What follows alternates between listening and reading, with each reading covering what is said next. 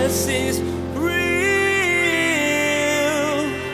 There's power in your name. We find hope when we trust in your ways. We need real.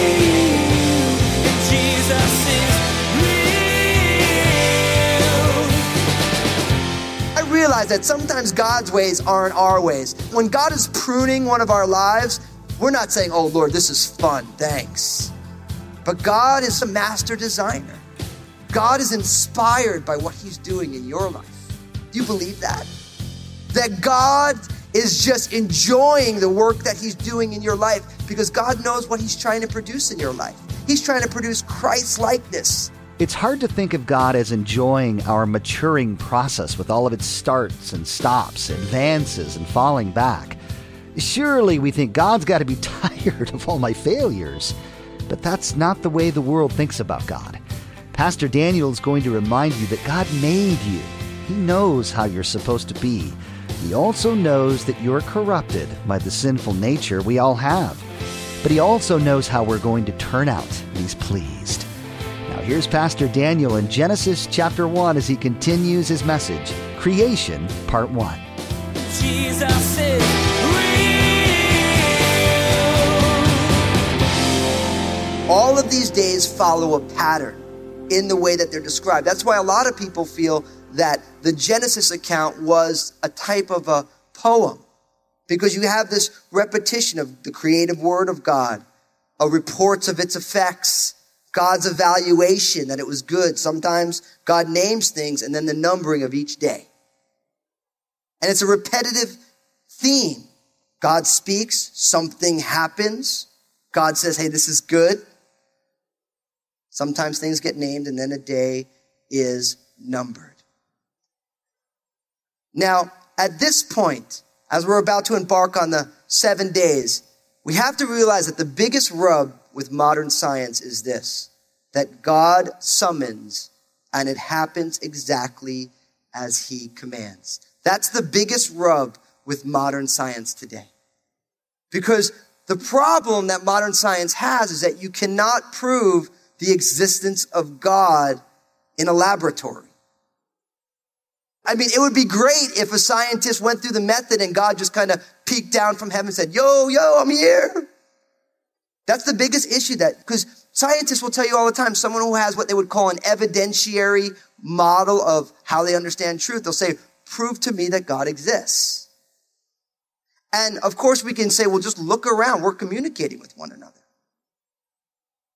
But the reality is that the Bible teaches that God summons and it happens exactly as he commands, and that the design of the world is not autonomous or accidental. It is based upon the will of God. So when people who have a science bent come to me like, I don't understand how you're a pastor and how you can believe in God. I mean, can you prove to me that God exists? I always say the same thing. I say, listen, the only difference between what we believe is that I believe that God did it and you believe it happened by chance. And I'm like, this is all too wonderful to happen by chance. I don't have enough faith to believe that this could all happen by chance. I don't have enough faith to believe that. I mean, what are the chances of taking a 5,000 piece puzzle and throwing it up and it comes down and two pieces get stuck together and you throw them up again and they come down, and over billions and billions of years of tossing this stuff in the air, at some point the whole puzzle comes out. But the problem with it is it's not that they can't believe in God, they're just not willing to. Hey, listen, I don't hold that against them because I wasn't willing to believe in God either. I didn't grow up in a Christian home. So I wasn't willing to believe in God at some point. And then I hit a point that says, well, listen, if I'm not willing to believe in God, how can I say there's no God? Because even if there is a God, I don't want him anyway. If you listen to Richard Dawkins, maybe the most prominent atheist around, he'll always say something crazy like, well, if there is a God, I, for one, would be most disappointed. And to that I say, no matter how many degrees you have, that's bad science. You're bringing your bias to your science. But this is the rub. God commands it, and it happens. God says this is what's going to go on, and it goes on. And that is the biggest difference between the faith community, the people of God, Christians, and the scientific community. It's that one thing. Now, that one belief is a watershed for everything else. Because if you're not willing to believe that there is a God, then you have to come up with a way that all this happened. And so you get one theory. But if you believe in God, then you say, well, it says that God commanded it and it happened. And if God is all powerful, all knowing, then it's not a problem. But that's the rub, isn't it? Is God real? Can God do such things? Now, before we get into it, are they 7 literal days? People always ask that. And again, this becomes a question of how do we date how old the earth is? And the reality is, if you believe in a God, it could be 6 literal days or 7 literal days. It could be 7 seconds, 7 milliseconds, 7 million years, because God can do it. Now, I believe that it was in 7 literal days, because it says in an evening and a morning was one day. In the Hebrew, it comes off emphatic. It's very specific. I mean, if we believe in God, it could have said he did it in 7 quarks of a second or something. It's not even a real thing, a quark of a second. It could be anything God wanted it to be. So the issue is, like, did God actually need 7 days to do it? No. God could have done it in any amount of time he wanted to do. But really the day issue becomes a how can we date the earth? Now the reality is this. If you are a young earth believer, you say, I believe the earth is 6,000 years old. You really don't get that from the 7 days of creation. You actually get that from the genealogies, where you look at every genealogy and you count the numbers. Now, I think the issue, and it's an honest issue with that position, is that are the genealogies exhaustive? Do they hold every single person that was ever meant to be there? And if you look at the way genealogies function, you never get an odd numbered genealogy. Weird. So are genealogies meant to be exhaustive family trees to get us from Adam to Jesus? Or are they meant to get us from Adam to Noah, Noah to Abraham, Abraham to David? It's a big question. And what I want to tell you is this. It doesn't matter at all how old the earth is. It really doesn't. The truth of God's word doesn't hinge on how old the earth is. It could be as old as God wants it to be. It could be 6,000 years old if the genealogies are exhaustive, or it could not. But it really has no difference. And I would encourage you, if you hold a very strong position, don't divide the body of Christ over it. There's lots of people who love Jesus and they believe it's 20 billion years old. Does that change who God is? No. And again, the Bible never says that it's 6,000 years old, not one place. I have no problem with people holding it either. And there's very strong scientific evidence. If you look at things like people talking about the dating of the earth. See, this is why it's going to take us a little while to get through Genesis chapter 1. Okay, so all of the dating of the earth stuff that people say it's billions and billions of years old, it's always founded on the reality that the speed of light is always constant. But is the speed of light always constant? There's guys like Barry Setterfield, who's a Harvard physicist, and I'm not a physicist, so I don't want to butcher his work, but he makes a strong case that we don't necessarily have to hold to that the speed of light is always constant. We don't have a long enough view of it, of research, to be able to say that it is or isn't. He has reasons why he believes that the speed of light is changing. And he's a scholar. It's not like some pastor trying to make up a theory to make people feel better. So for me, the age of the earth is not the point of Genesis chapter 1 or any of the Bible. The reality is that God created the heavens and the earth, and God did it in an orderly fashion, and he did it in the way that made sense to the divine mind. So in verse 3, look what it says. It says, then God said, let there be light, and there was light. And God saw the light, that it was good, and God divided the light from the darkness. He called the light day, and the darkness he called night. And the evening and the morning were the first day. The first thing God does is create the light. Now, people always say, well, hey, how does this work? Because God doesn't create the sun until the 4th day. So how does this happen? And the answer is, guess what? I don't know. I don't know. But what we do know is that the first thing that God did was shine light into darkness. Is that by chance? No. Because right away, it all points to Jesus. It says Jesus was the light of the world, and the light shines in the darkness, and the darkness did not comprehend it. That's John chapter 1, verse 5. We know in John 22, verse 5, it says this, in the new creation, that there shall be no light there. They need no lamp nor light of the sun, for the Lord God gives them light, and they shall reign forever. I love this.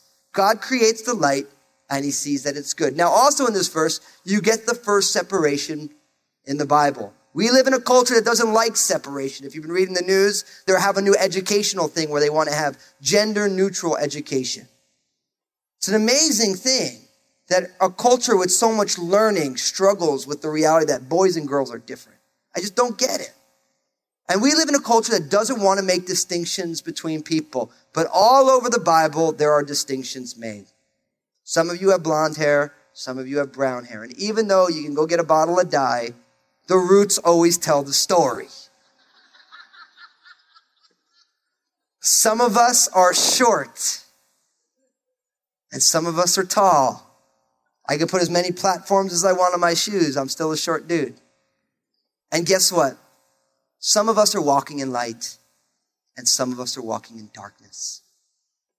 We shouldn't be afraid of the truth. We shouldn't be afraid to take an honest inventory and say, am I walking in the light, or am I walking in darkness? G.I. Joe said, knowing is half the battle. Love that. Wisdom from G.I. Joe.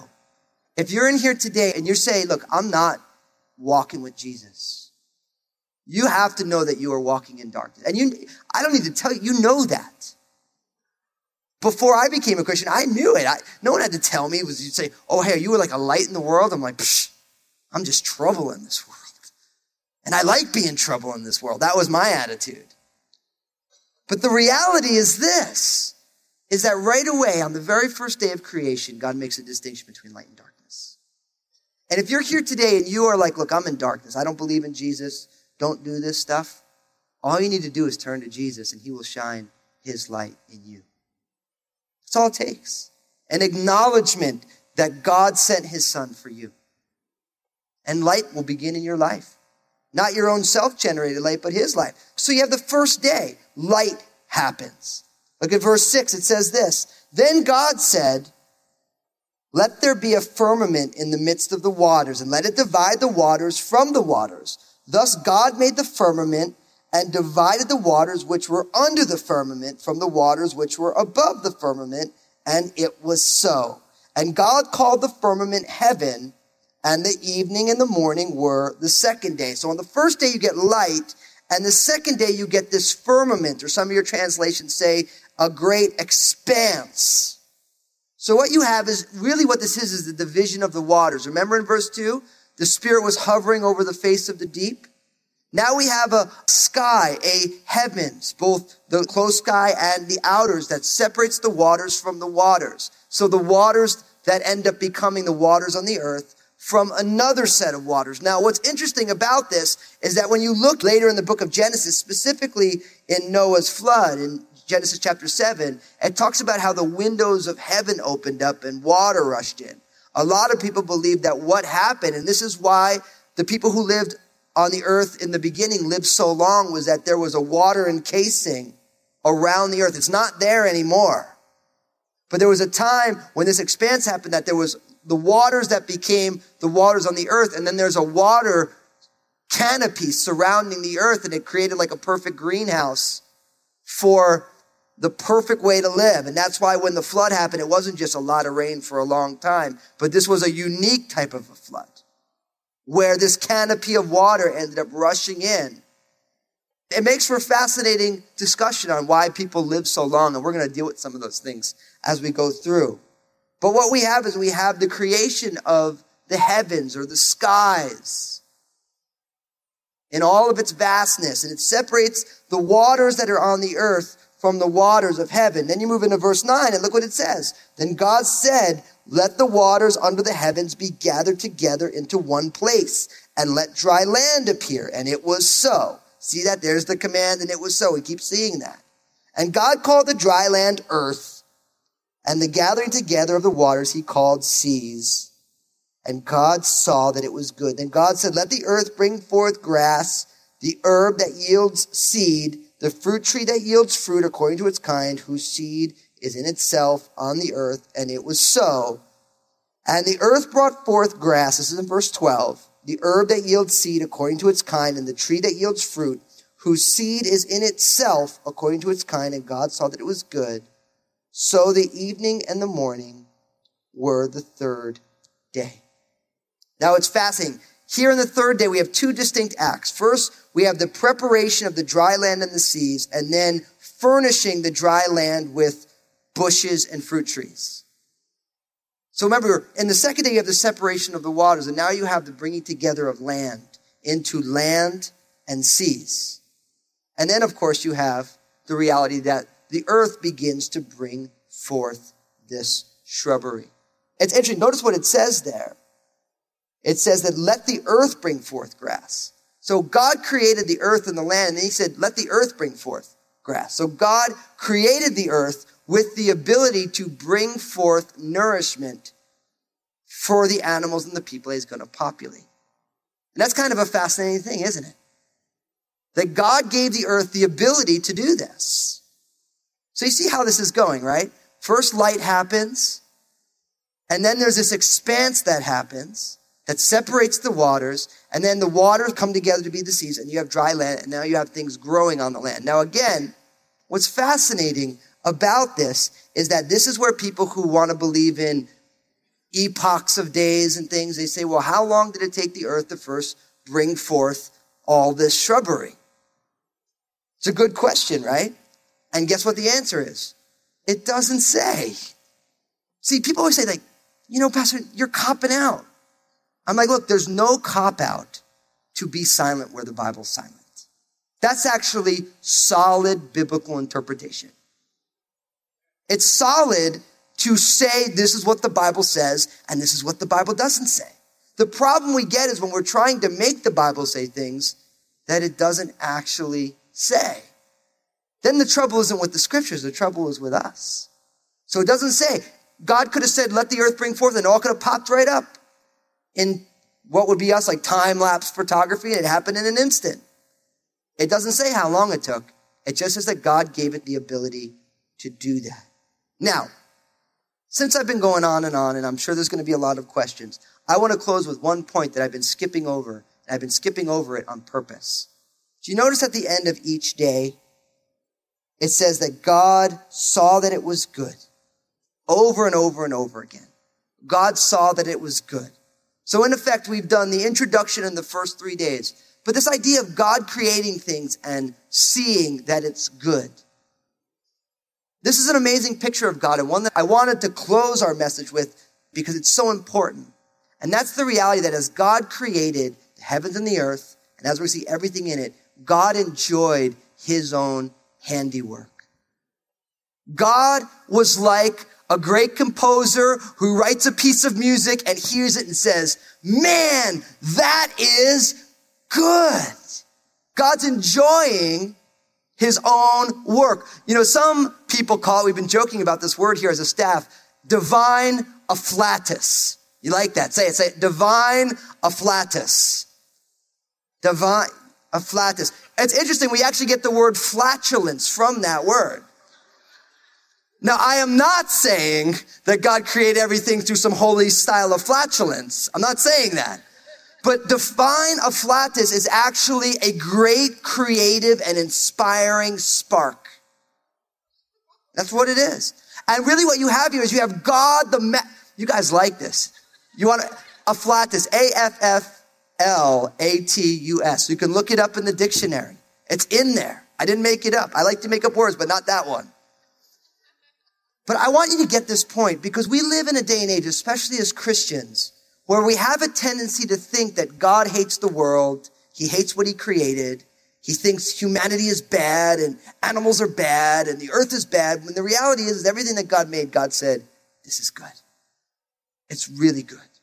God, the great designer, putting things together and enjoying what he's doing. I got a great email from some of our workers in the early childhood education. There was an email, it just came through today. I love the timing of it, where a little kid was eating a chocolate donut with sprinkles on, and he said, God said that this is good, so good. And you can imagine like a little 4-year-old, right, with chocolate and sprinkles all over his mouth, and like, oh, this is so good. But it's a perfect picture because that's exactly how God felt about what he created. So listen, as we go out of here and you go out and look at the sky, whether there's clouds in it, or whether the sun's in it, when you look at it, when you say, God made that and said, that's good. When you look up at the stars, if they're there, if you know that they're behind all those clouds, this is good. When you walk on the ground, God made this and said, this is good. What this does for us as Christians is it gives us the opportunity to radically enjoy all that God created. See, people always say, we give up this life as Christians for the next life. No, we maximize this life because we start to grab hold of this life. If it's raining, we say, Lord, this is good. If it's sunny out and we're getting our vitamin D fill, we say, Lord, this is good. Every time you stub your toe on a rock, you should say, man, this is good. If you're on the beach, like some people are in Mexico right now who are watching us online and they got their toes in that nice fine sand, this is good. And if you walk outside because of all the rain we've had and you get mud all over your sneakers, what should you say? This is good. And the reason we say that is because as God is creating everything, God says, this is good. God's enjoying what he's doing. And to make an extension for our lives, what God is doing in your life right now, God says, it's good. And the key for us is to get on board with that.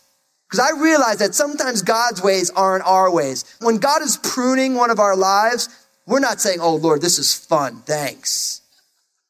But God is a master designer. God is inspired by what he's doing in your life. Do you believe that? That God is just enjoying the work that he's doing in your life because God knows what he's trying to produce in your life. He's trying to produce Christ likeness, a likeness in your character to Jesus. And guess what? We don't know how to do that, but God does. And God is enjoying that in your life. And that doesn't mean that sometimes we're like, Lord, come on. But even in the midst of our sorrow and our tears and the hard times, we have to remember that God is doing what he's doing and saying, this is good. What I'm working here is good. Isn't that what Philippians 1:6 says? Being confident of this very thing, that he who started a good work will be faithful to complete it in you until the day of the Lord. God's doing a good work. God is good, and he does good. Jesus is real. The creation account in Genesis is very fascinating to think about. All of what we see and all of the stuff that we know is out there somewhere being created by words. Just amazing.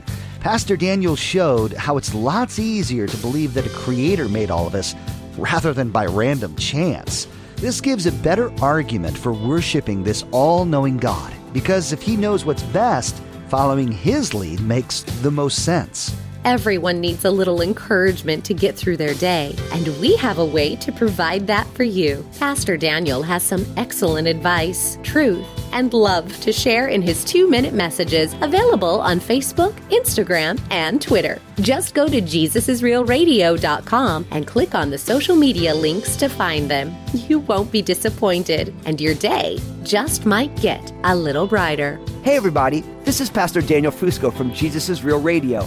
I'm so excited about what Jesus is doing through this ministry to change lives and restore his people. Would you consider partnering with us as we continue to share the message of Jesus here on Jesus is Real Radio? You can find out more and donate securely online at JesusIsRealRadio.com. Thank you for prayerfully considering this. Join us again here on Jesus is Real Radio, and Pastor Daniel will continue teaching on the book of Genesis. He'll also be talking about the tension between modern man's thinking, which tends to exclude the idea of a God, and the biblical view, which is that God said it and it was. Pastor Daniel will start to break down the various days of creation, what was created on which days, what significance that has for us. We wish we had more time today, but we will have to pick up where we left off next time as Pastor Daniel continues teaching through this series called Origins. That's next time on Jesus is Real Radio.